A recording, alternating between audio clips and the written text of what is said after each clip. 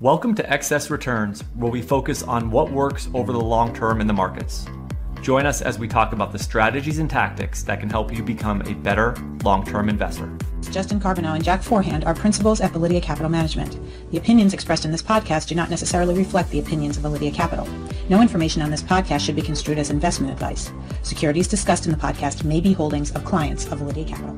Hey guys, this is Justin. In this episode of Excess Returns, Jack and I sit down with Harley Bassman, aka the Convexity Maven and managing partner at the rapidly growing ETF firm Simplify ETFs. We talk to Harley about the concept of convexity, how investors can utilize it in investment strategies, and how some of Simplify's ETFs are taking advantage of this idea in today's market. We also get Harley's thoughts on the Fed, the economy, and where the opportunities are in fixed income today. As always, thanks so much for listening and your support of Excess Returns. Please enjoy this discussion with Simplify's Harley Bassman. Just one more thing before we start. Excess Returns has been growing a lot recently, and all of that is a result of the support from our loyal listeners and viewers. We just want to thank everyone who's taken the time to listen to us and for supporting us and allowing us to continue to reach more and more investors. If you have a minute to do it, we would ask one favor of you. If you have benefited from the podcast and could take the time to subscribe on YouTube or your preferred audio platform and to write a review, that would be greatly appreciated. Both are a big part of expanding the podcast and will allow us to continue to get great guests. Thank you so much. We really appreciate it. Hi, Harley. Thank you for joining us today. Thank you. This is going to be kind of like a two-part discussion. I think we're going to first talk to you around education, investment strategy, ETFs.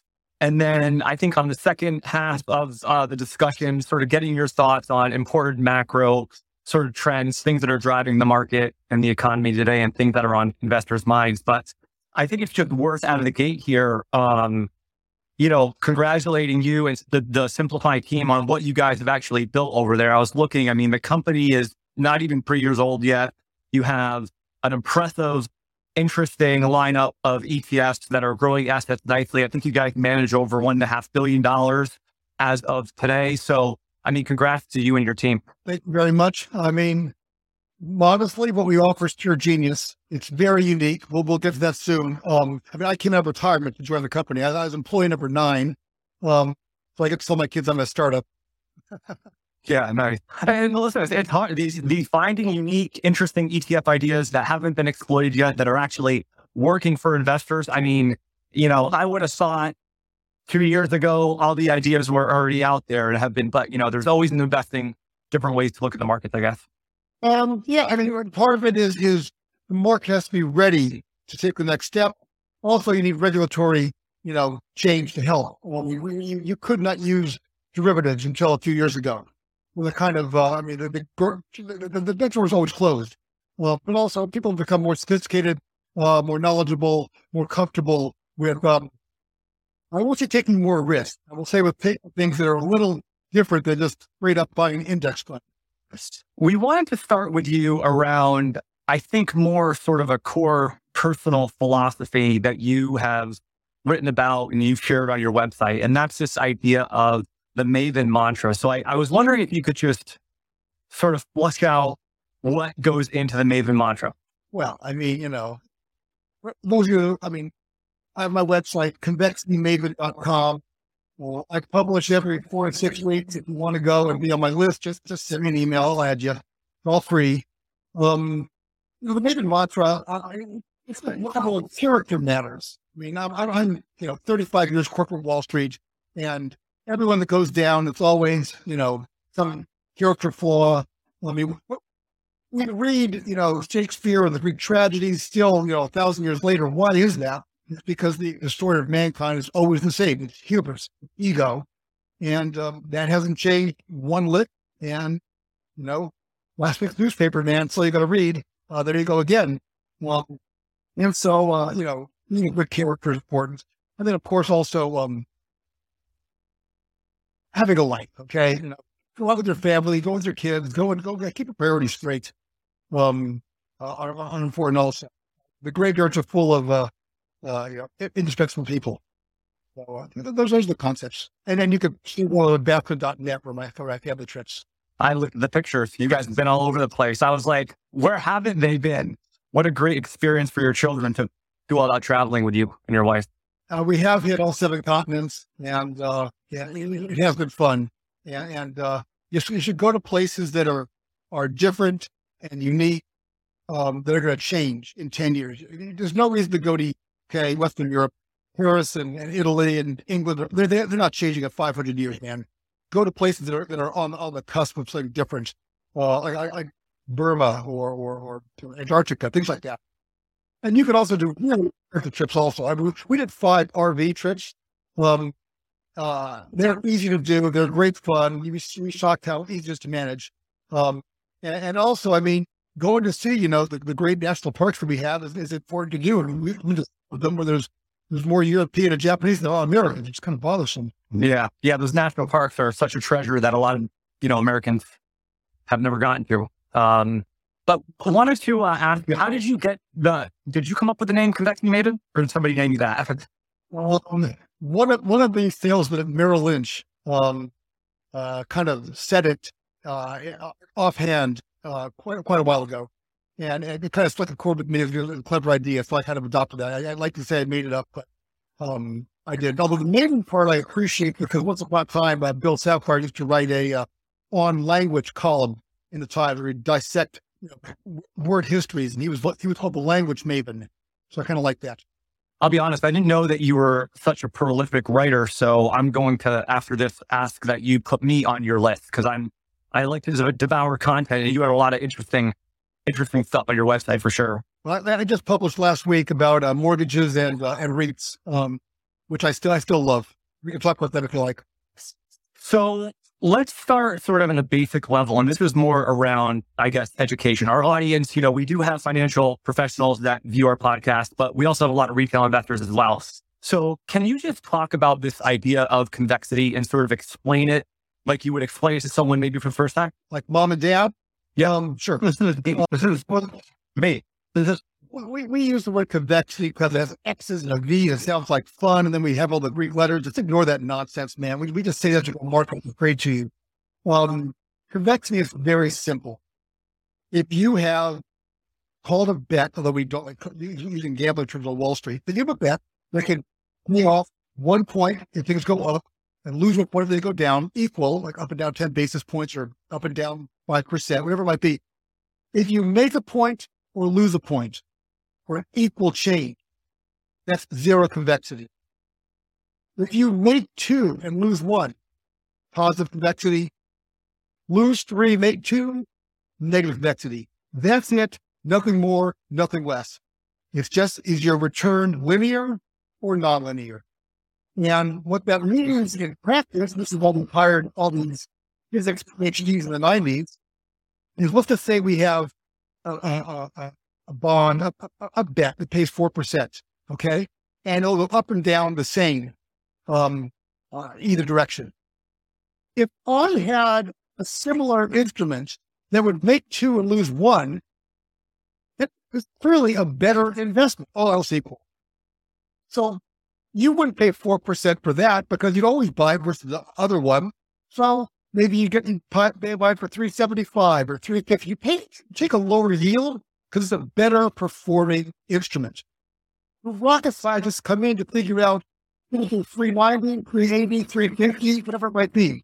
Similarly, if you have a thing that loses 3 and makes 2, like a mortgage bond, well, that's worse. You would never buy it for 4% if the other one, the flat one, yielded 4. So what should that be? Well, maybe that should be, 4.25%, 4.5%, 5%. That's where the rocket scientists come in, is trying to figure out what their value is versus some benchmark. Now, the benchmark is usually treasuries, which are actually positively convex microscopically, but ignore that. And we have price off that. Mortgage bonds traditionally price 0.75% above treasury. That's it. They were as tight as 40 basis points, which is insane, over treasuries last year. But they're buying everything in sight. And if the Fed stopped buying, what's happened? They got as high as 175 last week when I published and said, buy these things at the wrong price. They've tightened it a little bit, but they're still the wrong price. Once you back out all the risk return, other things involved. And that's all it is. I made a career, because here is unique on Wall Street, of almost always being long convexity, long option, long the positive profile. I would buy the option. When you buy an option, you have unlimited gain, unlimited loss, what you pay for. This is why you see all these, there's massive explosion in like 1 day, 1 week option trading on the exchanges now, is that we now have all the millennials who are somewhat proficient in math, recognizing maybe it's a dumb trade, but I could pay a point and make 10, and all I can lose 1. That's not insane. Most Wall Street people before me who were involved in options would always sell, not selling the call, selling the put. They like it because they're taking the money in, but the most you can make is what you take in, and your loss is infinite, or at least much larger. When you buy a junk bond, what is a junk bond? Okay, it's a 5-year treasury and a default swap, an insurance, on the company. And because the most you can make is 100 when you buy a bond, what you can lose is that you can go to 0. You can go bankrupt. So if treasuries are 4%, maybe junk bonds should be, hitting 4% more. Is that enough? Usually it is. Right now, unclear. That's what you've done. All you've done is bought a 5-year treasury, the full name, default swap, the default option on a particular name. Everything like that. Everything is not treasuries if you sold an option of some kind. So is it, just on one follow-up here, is it a measure of risk and return, or is it more a risk measurement? It's not risk versus, you could make it risk versus return via various methods, Sharpe, which I hate, or various other profiles. But at the beginning of the day, what you do is you basically take this instrument and you run some kind of, decision tree on out, 10, 20, 50,000 paths. You discount them back at some rate and you get a number. And what you're trying to do is back into where the two things have an equal present value. And using yield curve, using implied volatility, using all the other various inputs into it. But basically, this is the expression OAS, option adjusted spread.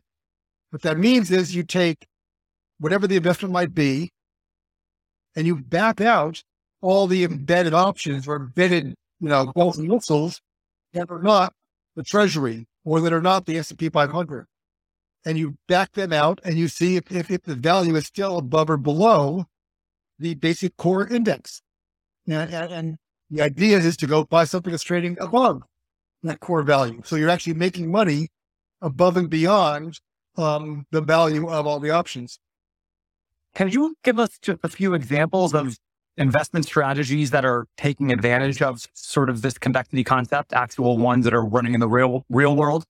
It's tricky over here. I'll give you the negative strategy. People who invest in a buy right fund. A buy right is you buy the stock and sell the call.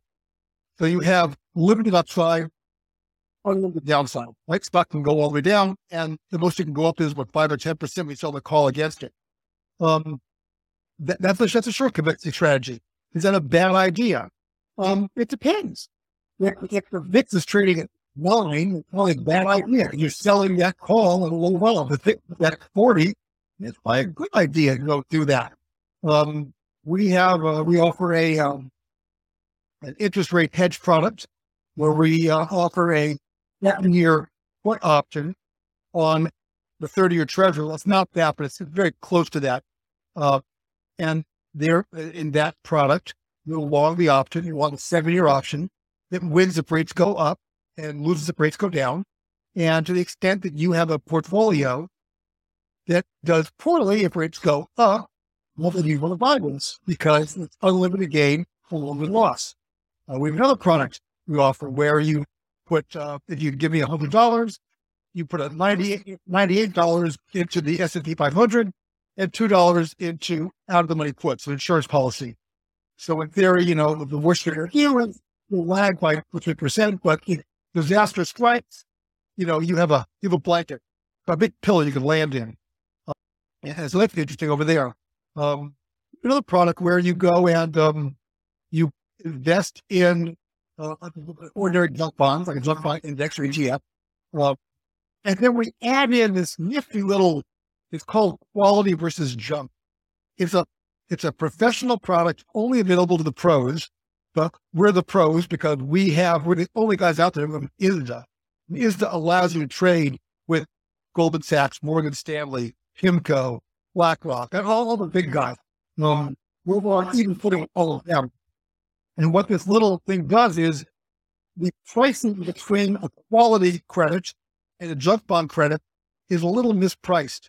And therefore, when you take this product from a Goldman or a Morgan Stanley, if bad things happen in the credit market, this thing will actually do better and will cushion your loss. It's basically like a long put option on junk bonds that is basically almost free. It's a complicated product, which is why you buy it from a Wall Street dealer who manages it for you. But I mean, we have this and we put it, and it worked. So it's a clever idea. What we really do in many respects is, at Simplify, is two big ideas. One is, we try to add convexity, optionality to an ordinary portfolio. I'm not going to tell you to buy stocks or bonds or this or that. I'm just going to say, if you want to buy it, I'll give you a better profile where it goes up faster and down slow. That's it. You can make your own mind about stocks and bonds, man. You make my problem. I just make it a better return by taking derivatives and putting them into this ETF, which is basically allowed now that was not allowed 5 years ago. And the other thing we do is we go and have access to professional products via this ISDA. And so we can offer professional investment strategies to what I call civilians, non-professionals. And getting ISDA is, after Dodd-Frank, is rather challenging. Used to be pretty easy to do. You could be $100 billion hedge fund now and not get ISDA from a Wall Street dealer. We have one that we trade with Goldman, Morgan Stanley, Bank of America, and Barclays, and two more coming online. So we even footing with all the big boys. Yeah, what really kind of made the light bulb go off in my head about the benefits of convexity is this idea that if you have a convex product that moves against your core portfolio, and if you're willing to rebalance that convex product when it has its convex return while your portfolio is going down, you can increase the return of your portfolio even if that product has an expected return well below your portfolio. So the idea of like rebalancing during those events can actually increase your return. I mean, you can tell me if I have that right, but that was really when the light bulb went off in my head. Well, you have stumbled into the truth, miraculously. So in Chronic, we offer where you buy the insurance policy, right? Market drops down, and there's 2% you've invested in the puts, right? The insurance policy. All of a sudden, it is worth 5%.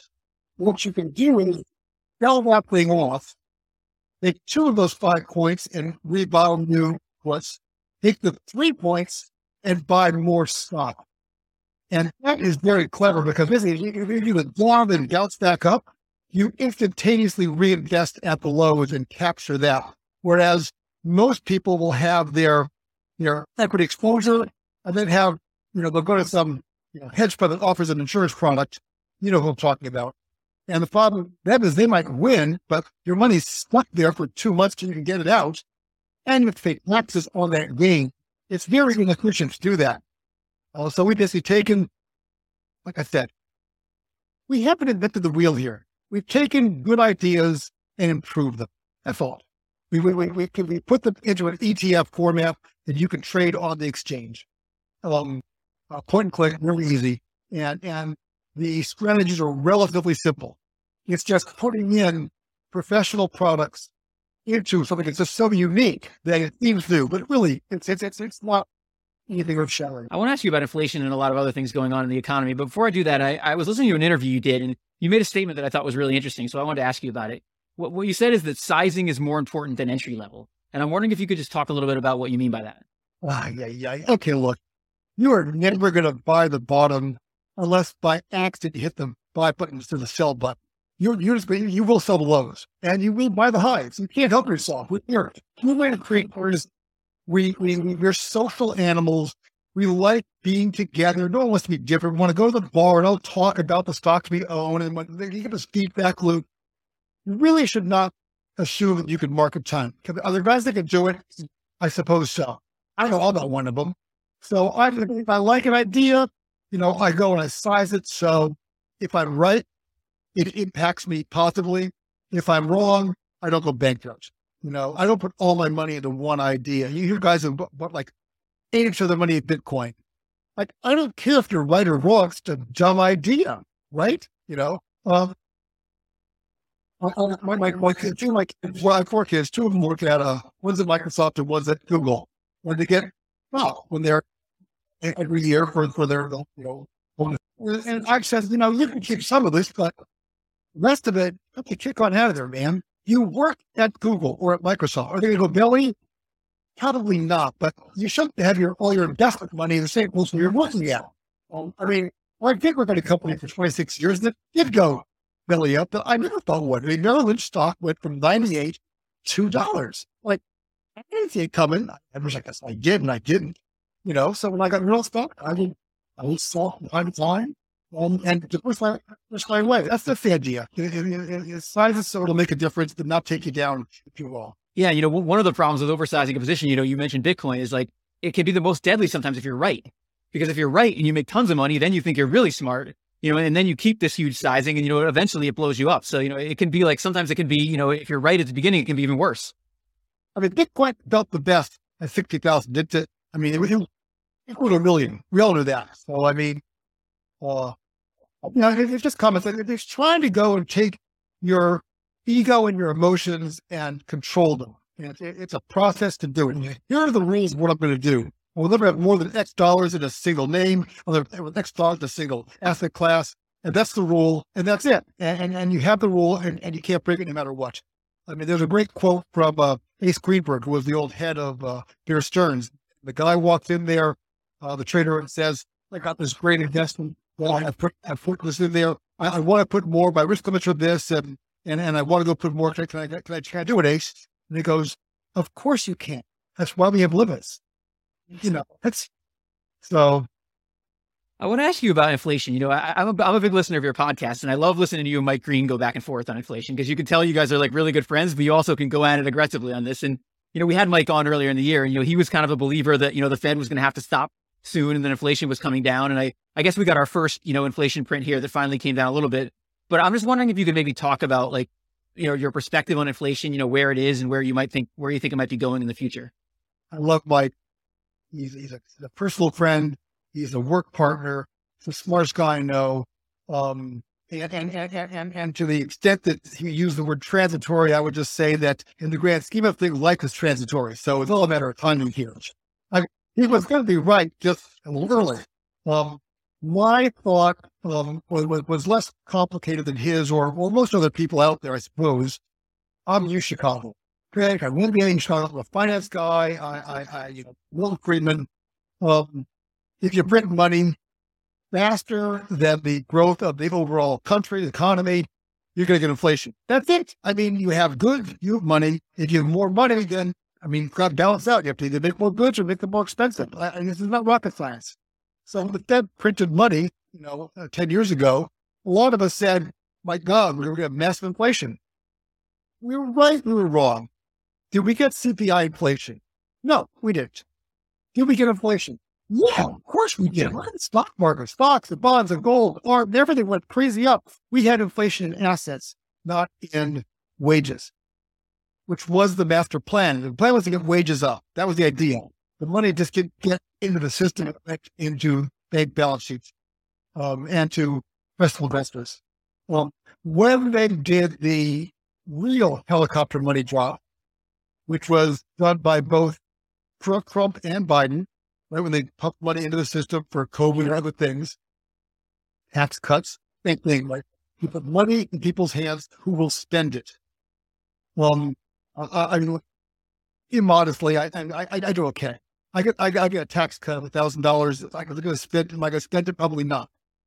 The average 40%, this is a Fed study, 40% of people, households, do not afford $40 in their pocket for an emergency. 40% don't afford $40 if their car breaks, the washing machine, a baby. This is a public policy disaster, but it's a fact also. When we go and put money into their pockets, it will be spent.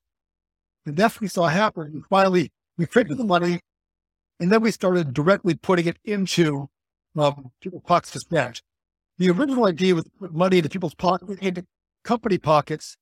Companies would then go and build a factory and hire people and create, better wages. That didn't happen. They stock buybacks, which is a public policy disaster also. It should be, pushed back upon.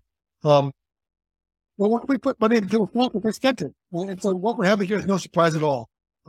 When's it going to end? This is tricky. Was it going to stay at 8, 9, 10%? Probably not. If it can go to 2, because that's really what a lot of guys are talking about, I don't think so. So is it really bullish for stocks and bonds if inflation goes to 4? I don't think so. But can we rally as it goes from 8 to 4? I suppose we can. But I mean, we don't know where the final level of inflation is going to be. And I think that, I think wage pressure is not going to abate quickly. Oil is going to come down and food might fix up, supply chain might fix up. But we have a mismatch here in labor. Demographics is everything. Okay. It's the iceberg of the economy. It's, 90% underwater, and it's already built and done. We have baby boomers retiring, right? The average age is like 63, 64 now for boomers. They're all about to hit retirement age, Social Security age. With stocks up where they were, bonds up, all set up, housing up last year, 2 years ago, boomers can retire earlier, and they might well do that. And they'll leave the workforce. This great resignation is that it's just boomers doing what they're always going to do. They're just doing it a little sooner. Millennials, what do? They get married, they have kids, they buy a house, they buy baby carriers, they buy a car, all this buying. If you look at the inflation of the 70s, as much as we'd like to say it was Johnson, guns, and butter, there's a Johnson professor, which we're young, who basically spent the Great Society programs. That was when Medicare came. They spent on the Vietnam War at the time. That was not the cause of inflation. Inflation at the end of the day was baby boom generation, all turning 28, 30, 32, getting married, having kids, buying. And who are they buying from? From the World War II generation, which is smaller because one, they were born during the Depression and we had many fewer babies in the Depression. And number two, they were killed in the war. I mean, they're behind from a smaller group of producers. So that mismatch. So we're seeing the same thing now where the millennials are in household formation, productivity increasing, and supply of labor is reducing, which leads to, of course, the third rail of politics, immigration, which I've spoken about a few times, and the trolls love to yell at me about this. I'll just say that immigration is good from an economic standpoint. What is GDP? It's hours worked, right, by productivity. People, hours, times productivity. This GDP, nothing less. The U.S. has outpaced Europe and Japan and everywhere else because we are a growing population. One, because we have a birth rate a little higher than replacement, but two, we have immigration coming in. The workforce is growing, and that's it. Now, what immigrants coming in, I have no problem with that. Just be aware of a slower economy. And if you want to make that trade-off, that's okay. But that is the choice you're making here. What immigrants do contribute. They may not pay taxes or something else directly, but when they rent the house, landlords pay taxes. When they buy goods in the store, there's a sales tax. They are paying taxes and contributing money into the system, just not as directly as a 1040. So that's that. What do you think about the Fed's response here? That's something Mike has been very, very critical of. And, he was also very critical of what Paul Volcker did, back in the 70s too. And I'm wondering, do you think the Fed is being far too aggressive here? Or do you think their approach is pretty appropriate? As I've written about some of my commentaries, the Fed knew they had a problem last year. Well, March, April, May, they knew that problem. You're already seeing CPI clipping to 5% by, I think, June. The problem is it was a political one, is they're supposed to renominate Powell in August for a quick vote is done. They didn't. They didn't renominate until November, get confirmed until March. And I think he felt his hands were tied, that if he wanted to be the chair again, he couldn't raise rates. Because if he did, the MMT crowd would come after him and I think his nomination. So it's basically, he couldn't raise rates last year like he was supposed to. He had to wait till he got reconfirmed. And the moment he got reconfirmed, boom, he took rates up. It was a political issue that did not work out well for him or the country. Well, I guess he got the problem of inflation. Well, so now he's behind the curve by 9 months, and he's got to catch up. And he's got to get that rate up above inflation to create, you can't have negative real rates. If you have negative real rates, the logic is you build a business, you hire people, you expand because you can borrow money at a negative yield, effective negative yield, right? You borrow money at 5, but inflation is at 4, inflation is 5, borrowing money at negative to slow the economy, you got to get that thing flipped. And that's what he's doing now is just trying to catch up. Well, I think I'm not going to, too much from Mike, but I suspect he will say the Fed policy is wrong right now, which is true, but it's also wrong that they didn't go in earlier. So I think the Fed got themselves into a box they're trying to get out of right now. Will this, slam us into a harder recession? Maybe, but I'm not quite sure what Plan B was. Because as a public policy concept, if you look at the income scale in quintiles, the bottom 20% makes $27,000 less. The top makes 141 and above. They're fine. The guys at the top, they get 40. Guys at the bottom will get government help. They're 60% in the middle. We're getting killed with inflation. Their wages aren't going to budge. They're not getting, big bonuses come year end. Their income is plus or minus, 3 or 4%. We're getting killed by inflation. If we take unemployment from 3.5 to 5, those 1.5% of the people, I feel bad. It's going to be very unpleasant for them. But we have to weigh that 1.5 versus the 60% in inflation. Now, is that equal trade? Losing your job is a lot worse than having inflation. Let's make it, 10 times worse. Okay, now it's 15% versus 60%.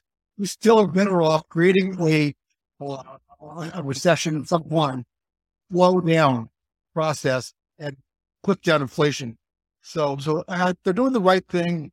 It's going to be rough, but I can't say they're wrong. And how do you go tell someone when you're intentionally basically forcing them to lose their job that you're doing it for the home team? Yeah. Doesn't play well. No politicians going to want to say that, but so that's kind of it. So your general idea is the Fed might be higher and longer than people think, and that, inflation might be a little stickier than people think. Is that fair? Yes. I think Powell said that. I think Powell said that we're still going to 4.5, 5. We'll just get there in 50s, 25s, which is 75s. That's what he said in the last meeting. And I don't think anyone has said anything else from that. They've said we may have to slow down, but no one has said we're going to stop and go down. I think the futures market that has them cutting rates mid next year is dead wrong. I mean, it's possible, but I don't see that. I think they got us. Yeah, I think they need to get headline inflation to a 4 handle and core PCE to a 2 handle. So 2.9 and 4.9 or vice versa, before they start even thinking about cutting rates. Is headline CPI a fair measure? Of course not. Well, I mean, what else are you going to do? That's what everyone watches, and that's where emotions are built. And so I think that's not taking, it's not going to, we get to 460 on Fed funds and they rest. More plus or minus that level, which puts 2 years at, 440 as a fine ticket. Are you going to make money? Will there be a big downward in rates? I don't think so. But I don't think there's a lot of risk either. And, treasuries are state and local tax free. So California and New York, that's a pretty good deal. Yeah, absolutely. It's been funny to watch though, because anytime the market seems to get a different idea than what you said, it's like they did in the recent weeks when we got a little rally here. Like the Fed seems to just start parading governor after governor out, to try to get the message across again. So that they're obviously trying to get that message across as best they can. Yeah, yes. This brings up the concept is it is not much discussion. Is it a public policy good? It used to be that we didn't know what the Fed was doing. They didn't know the darn thing. They would just move the rate by buying and selling securities, and we'd have people have to go to figure it out. These are people look at Alan Greenspan's briefcase, see how stuck it was. Now they're using the dots and everything else. I don't like dots. I think that Greenspan's measured pace from 04 to 06, when he took rates up by 25 basis points every meeting for a year, I think that was one of the key contributors to the Great Financial Crisis, housing crisis. Because by knowing what the Fed was going to do, you could go and lever yourself up and take a lot of risk because you thought, I know what's going to happen here. I'll just bet on that. You could go, if you know it's taking rates up by 75 bits at a next meeting, then you sell the 27 basis point out of the money put. It's free money, right? Until it's not. I think that measured pace encouraged risk taking and leverage and negative convexity. At the end of the day, made things a lot more. And it's still going to be a drawdown. Look how a lot worse because of that. People over their skis. Similarly, what's happened right now? He said, a year and change ago, we're going to keep rates at zero until early 2023. Okay, let's lever up, man. Let's go borrow money and invest in things because I have a zero plus the borrowing and so that. What's happened? It's looked after bonds and where a lot of leverage occurred. The stocks, it's been a slow grind, but what was the max drawdown? 26%, something like that? Wasn't good. Yeah, I forgot about that thing about holding rates, at zero to 2023. So the world didn't actually turn out that way, as it turned out. I want to ask you about the 60/40 portfolio, because a lot of our listeners will probably be in something similar to the 60/40 portfolio. And a lot of people are saying, in this new world of inflation, you can't just have stocks and bonds anymore. You need to have other things. And I'm just wondering, what is your outlook? Like, what do you think about the 60/40 portfolio going forward from here? As a concept, I have no problem with 60/40. I really don't. The marketing of it, I do. The marketing was, don't worry, guys, thoughts up, bonds down, and vice versa will soften your portfolio, which was true for the last 20 years. And I have some great charts on my commentaries that show the whole idea of the correlation of stocks to bonds. And basically, from, really the GFC on, correlation, held, where they went in opposite directions. And thus, it was a great portfolio. They both did well. What I learned about, years ago was that if we ever get rates above 3.5, 4, that correlation is going to flip. We have great data. Well, Mike would say it's a good looking chart. I'll say I think it's right. That when rates are above 4, the correlation flips around and stocks and bonds go up and down together. Well, hey ho, guys, the rates just got to 4. What have stocks and bonds been doing? Going up and down together. Like it's not rocket science. Why is that? When you have rates and inflation low, then the discounting of future values is kind of fixed. When rates go up, all of a sudden it kind of matters. The PE becomes unstable. I don't want to get into this equal weight stuff. I'll just the rates up here. You're going to have them moving together. Let's go back down to 2. We'll see 60/40 work as you've advertised. Could you diversify away from that? I have no problem with that nonsense. That's fine. But 60/40 is not dead. It's just not going to work as advertised before. You'll be at risk. Where's 60/40 the problem? It's all the people who used risk parity, where they used leverage. That's where you get 60/40. Okay. So a lot of places would say, I'm going to have $100. I'll put $130 into bonds and $70 into stocks. And that because of various correlation ratios, will balance things out. And I'll do well. And those portfolios have done incredible, up until this year, because you basically own $200 of assets for $100 of investment. So you're going to do well. The problem is if both go down, then you kill pretty quickly. And you'll notice 2 prior times the Fed kind of, pulled the Fed put out of their pocket. There's no D's 2018 and March of 2020. And those are both times when stocks and bonds went down together. And levered money kind of got hurt.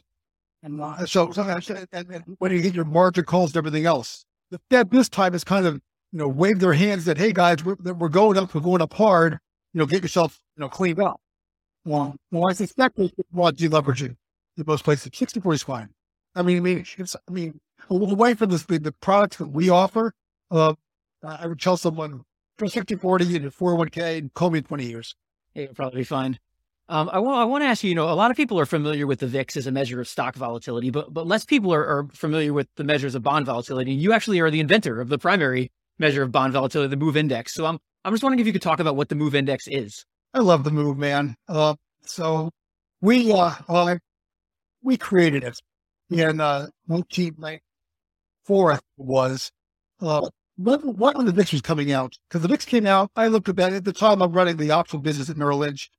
And I say, this VIX is great. It's a way to, I won't say dumb down, but really dumb down the whole, risk of volatility to a single number that everyone can talk about and kind of get. Are there bugs in it? Yeah, sure. But the idea was so genius to do, and it was winning to capture the big idea. I said, I'll give you this thing with interest rates. And so we built the MOVE, which is functionally identical to the VIX for vol. The applied volatility, one with options on a bunch of bonds. It's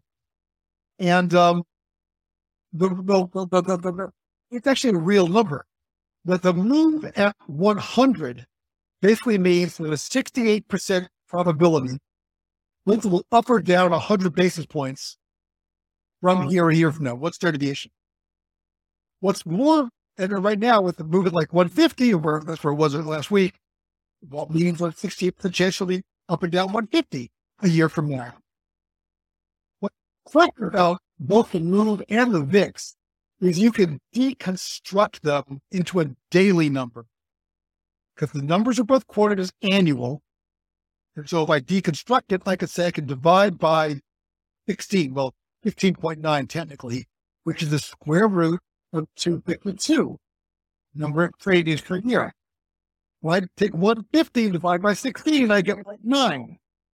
That's what the market was saying bonds were going to do every day, close to close, 5 basis points. The VIX at 30 is basically saying we're going to move almost 2% every day, close to close, which is why you don't see the VIX at 30 too often, because 2% every day for a month, that's pretty harsh, man. And the same kind of thing for bonds. I mean, you can't move, not it's every day for a month. Their head will blow up their necks, which is why it never stays high that long. The move for, first 10, 15, 20 years, 80 and 120. The rule was to buy at 80 and sell at 120.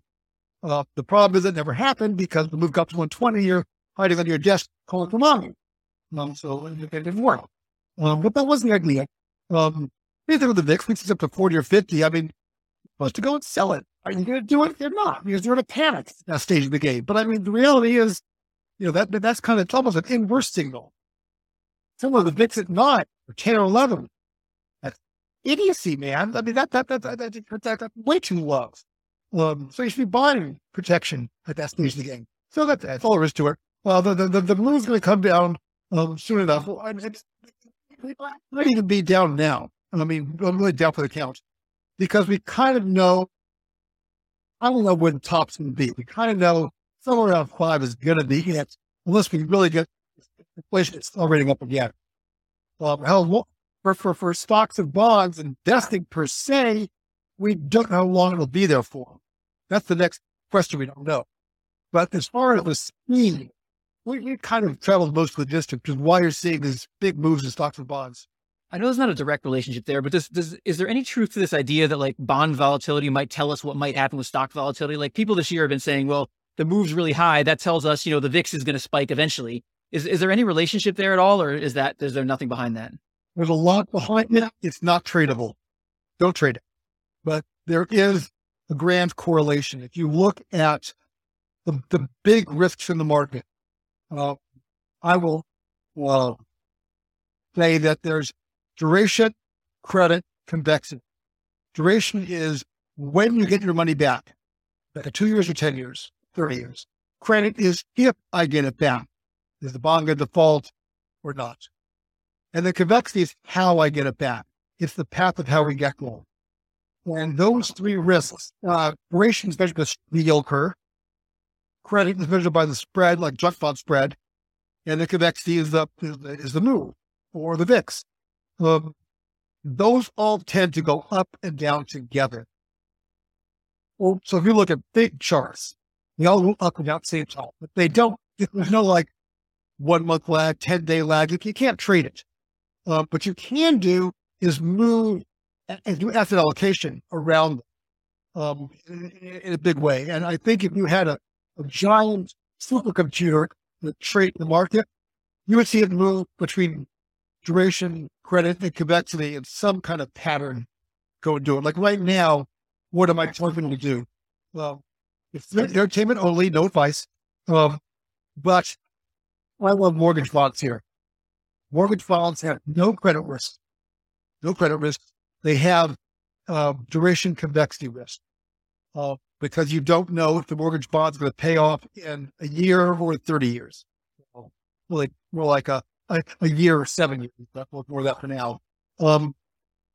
And with a move up at 150, I'm selling optionality at a very high price. We're selling big options at a high. I'm doing a buy right on bonds basically, but the option I'm selling is not 1 or 2 months. It's like 7 years.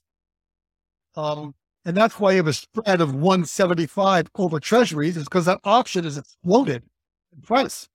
I'm going to go sell that option. I'm going to buy mortgage bonds, take no credit risk because we might still have a recession, actually will have a recession. But I don't want the credit risk. I want that kind of big convexity risk. Yeah, I don't want to sell short-dated options because the volatility is too quick. But longer vol is a good sell. Justin's going to ask you more about mortgage-backed securities in a second because you wrote a really good article about it recently. But just before I finish, I just wanted to ask, is there any possibility there will be like move futures in the future? Like, could there ever be something like the VIX or is that not possible? Never going to happen. Because you don't have the underlying instruments to be the hedge. You'll notice you cannot trade the VIX. You can trade VIX futures. You can't trade the VIX. Options on VIX futures, right? But you can't trade, the options on the VIX per se. But you do have a very active market in VIX futures, VIX options, and in, options on, the individual stocks that comprise your speed. You don't have that in bonds. You have 1 month options on bonds, but we're not transparent. They're only institutional. And you're never going to have that. So, and I've been called by the CME, CBOT. They've been calling me for 30 years now to do, move futures. Like, not going to happen. You referenced that paper where, you kind of walk the reader through the process of creating mortgage-backed security from the time a person sort of buys the house. Is that something you can just kind of explain? Sure. So the housing process is a 2 to 6 month process. So the person wants to buy a house. My daughter's looking for a house right now. My daughter's looking for a house. They go to the bank. They go to some institution. It could be a bank, it could be a broker, and they say, I want to borrow money. I want to pre-qualify. And they figure out how much they can borrow, on their income, and their credit scores. Once they know that number, they can look for a house. Once they find a house, they say, I want to buy it. And they sign a purchase agreement. When they sign that, they immediately go back to the bank or broker, and they say, I want to borrow the money. And lock it in. And they'll give you a rate and lock it in. That rate usually locked for 2 months. really long, really 2 months. Well, now you got to go and inspect the property, do all this nonsense. I mean, it takes 2 months to go close a house, at least. From the time, unless there's some quick close for cash, which is rare. And then once the house is sold, the loan closes. Well, now whoever had that loan, and it's not banks anymore. Yeah, you have JP Morgan and Wells, but really it's mostly like Quicken and Loan Depot, making these loans. They're not banks. They don't make loans. They go with make a loan and then sell it. And they go to Fannie Mae immediately. You give it to Fannie Mae, Freddie Mac, or Ginnie Mae. They're the government agencies that go and guarantee loans. Loans go there. They get examined. They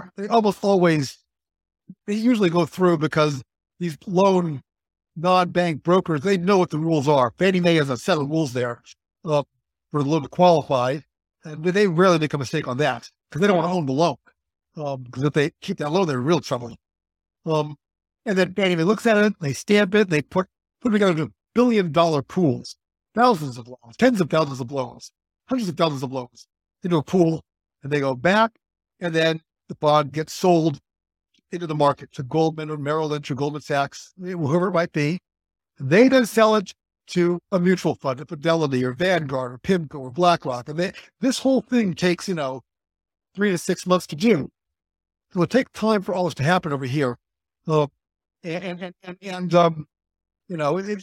won't say it's dirty business, but it's what it is. The thing is this, that point in the middle where I said that the non-bank makes the loan, they know where the Fannie Mae loan bond trades in. That's their exit strategy. They then price the loan X basis points above that, which includes all the fees and everything else to go do this stuff. What tends to be 75, 85 basis points. It got as wide as 125, a few weeks ago, but it's back into about 85 now. And therefore that means since banks are not making the loans directly and keeping the loans on their books, the entire mortgage business prices off of where Fannie Mae and Freddie Mac bonds trade in the market.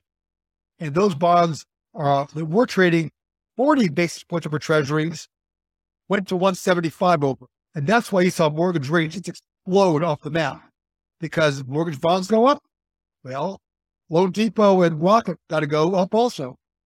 And the cost of doing all this stuff increases. Well, they widen the spread from 75 to 125 over. That's why I'm seeing a 7% loan over here. It's going to come back in. What I want to do now is buy those Fannie Mae bonds. I think they're the wrong price. And the levered way to do it is mortgage REITs. So the exact same trade, we're level number one. Full disclosure, these bonds are levered. They're volatile. They do a lot of bad things. Be careful with these things. I like them because they're a way to go and buy that Fannie Mae, Freddie Mac one sort of overwhelmed and own it 7 to 1 levered. So I like that. What can make this blow up? If the Fed decides that 5% is not the top and they take it to 6 or 7, that could do it. If bond prices overall just vacuum drop down by 50 basis points in a week, that might be a problematic also, because they have to manage the hedges on these things. But I think that there's a lot of cushion now, which I describe in detail in my paper. Yeah, it's a risk I'm willing to go and take for a, not betting the ranch, but, good enough for if I'm right, it'll be okay. It is difficult for civilians to buy mortgage bonds directly. The best one out there, I think BlackRock has one out there. But they look it up.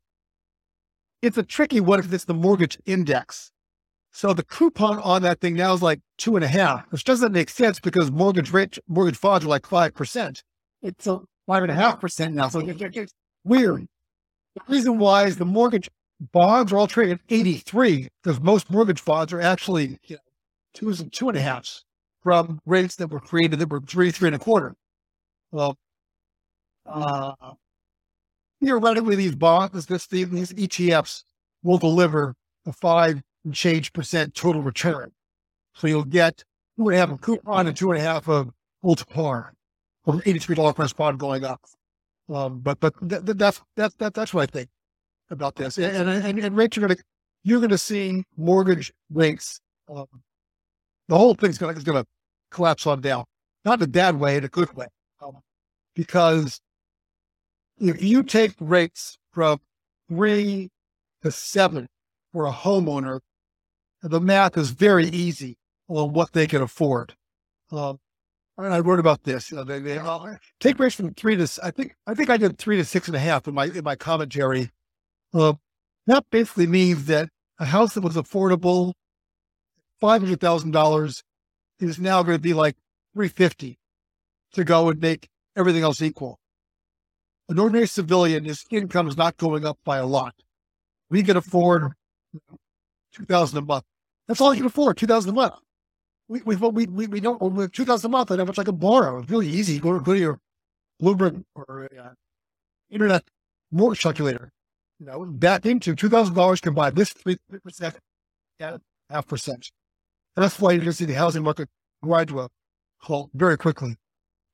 Rich guys can go and buy all the houses they want for cash, but ordinary civilians, this is going to really slow things down. Now, will you see housing come down by 30, 35%? No, you're not, because you're not going to see massive housing selling like we saw 12 years ago. You're not going to have bankruptcies, because people that bought houses in the last 5 years, they all qualify. You're not giving loans to people who don't qualify. Well, that's almost illegal. And if you have a 3% loan, you're locked in, man. So you're not moving. We'll put a link to that. You really do flush it out a lot more in the paper. So we'll link to that in the show notes here for people that want to read it. The title of the piece is A Deep Dive into Mortgage Bonds. It's your November 3rd posting on your website. So, Harley, thank you very much for this. We like to ask all of our guests sort of a standard closing question, and that is based on your experience in the markets, if you could teach one lesson to your average investor, what would that be?